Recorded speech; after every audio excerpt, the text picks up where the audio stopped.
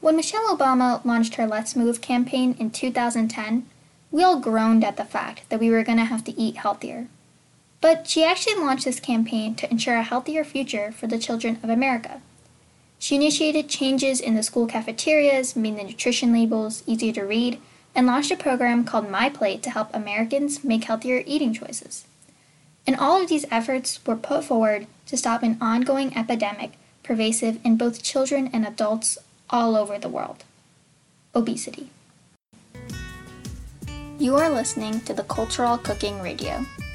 Cultural Cooking's goal is to unite different cultures based on recipes, ingredients, and eating trends found in each of them.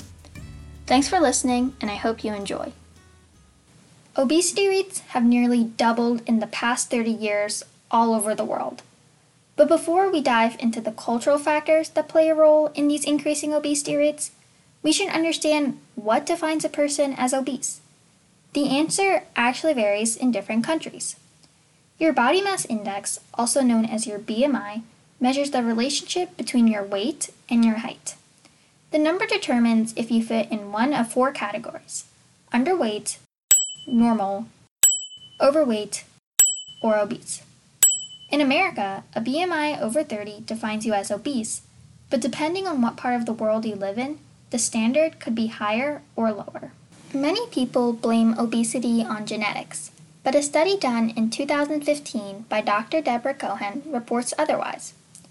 Cohen believes that the environment humans grow in greatly influences their eating habits and consequently their weight. By the environment, Cohen means your cultural influences. The way obesity is perceived, the types of foods eaten, and the cultural practices all influence the weight of the people in that certain culture. Researcher Sonia Caprio studied how culture plays a role in these factors. For example, let's look at perception.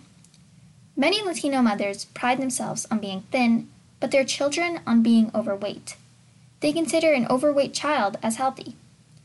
This example shows that perception means everything and varies according to culture. You may perceive yourself as skinny, but be overweight in another's eyes. These mothers don't see anything wrong with an overweight child, and in fact, don't even consider them unhealthy. In addition, Caprio points out that a traditional meal in a culture may not always be the healthiest. In Asian cultures, certain cultural foods tend to be healthier, for they contain more fruits and vegetables and less fats. For example, sushi is a very light dish that contains all the essentials. Wrapped in the middle of rice and seaweed are some vegetables and fish. While in African American cultures, eating a traditional meal may increase the risk of obesity because they are high in oils and fats. A traditional African iba is made from a cassava called gari. Gari has some benefits, but it is rich in carbohydrates and starches. In addition, it is sometimes fried in palm oil, making it even less healthy. Now let's look at some countries and cultures where obesity rates are low and explore why that is the case. Japan has one of the lowest obesity rates in the world, and several cultural practices help explain why.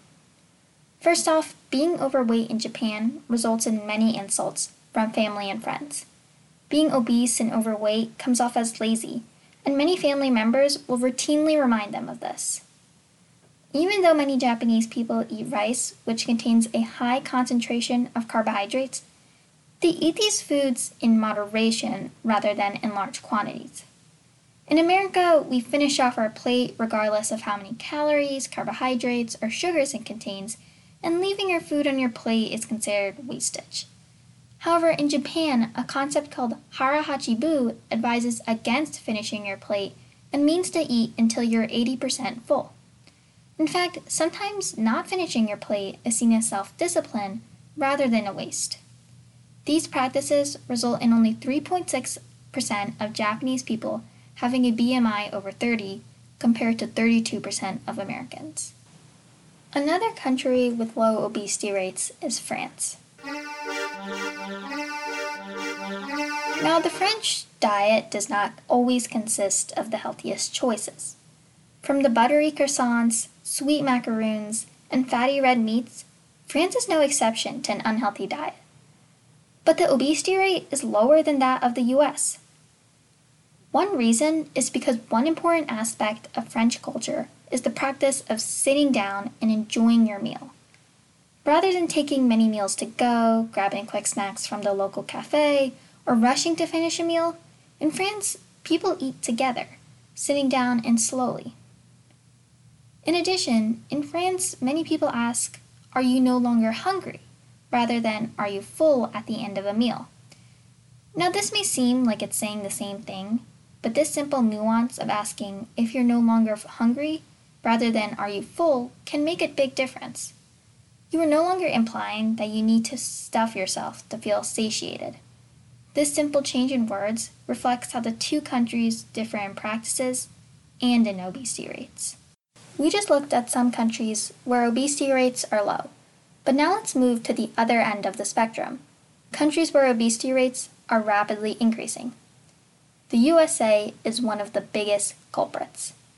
Obesity rates have nearly tripled over the last 45 years, and the typical Western diet is part of the reason why. Surprisingly, the more urbanized a country becomes, the higher the obesity rates. Think about it. If you start introducing instant meal packages, fast food restaurants like McDonald's are everywhere, and when eating healthy begins to cost more money and time, obesity rates are definitely going to rise.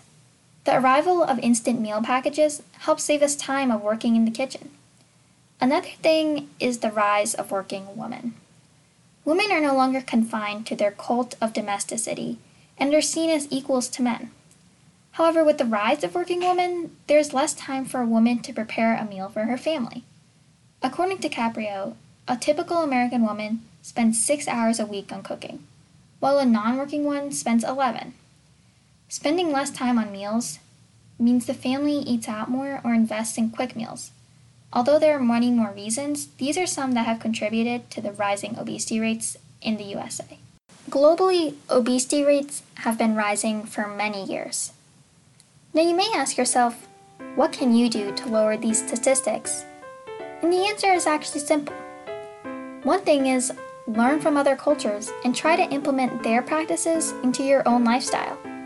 Things that seem small, like sitting while eating, or preventing unnecessary snacking, can actually make a big difference in the long run. By learning things found in different cultures, we appreciate practices found in each of them and find commonalities amongst one another.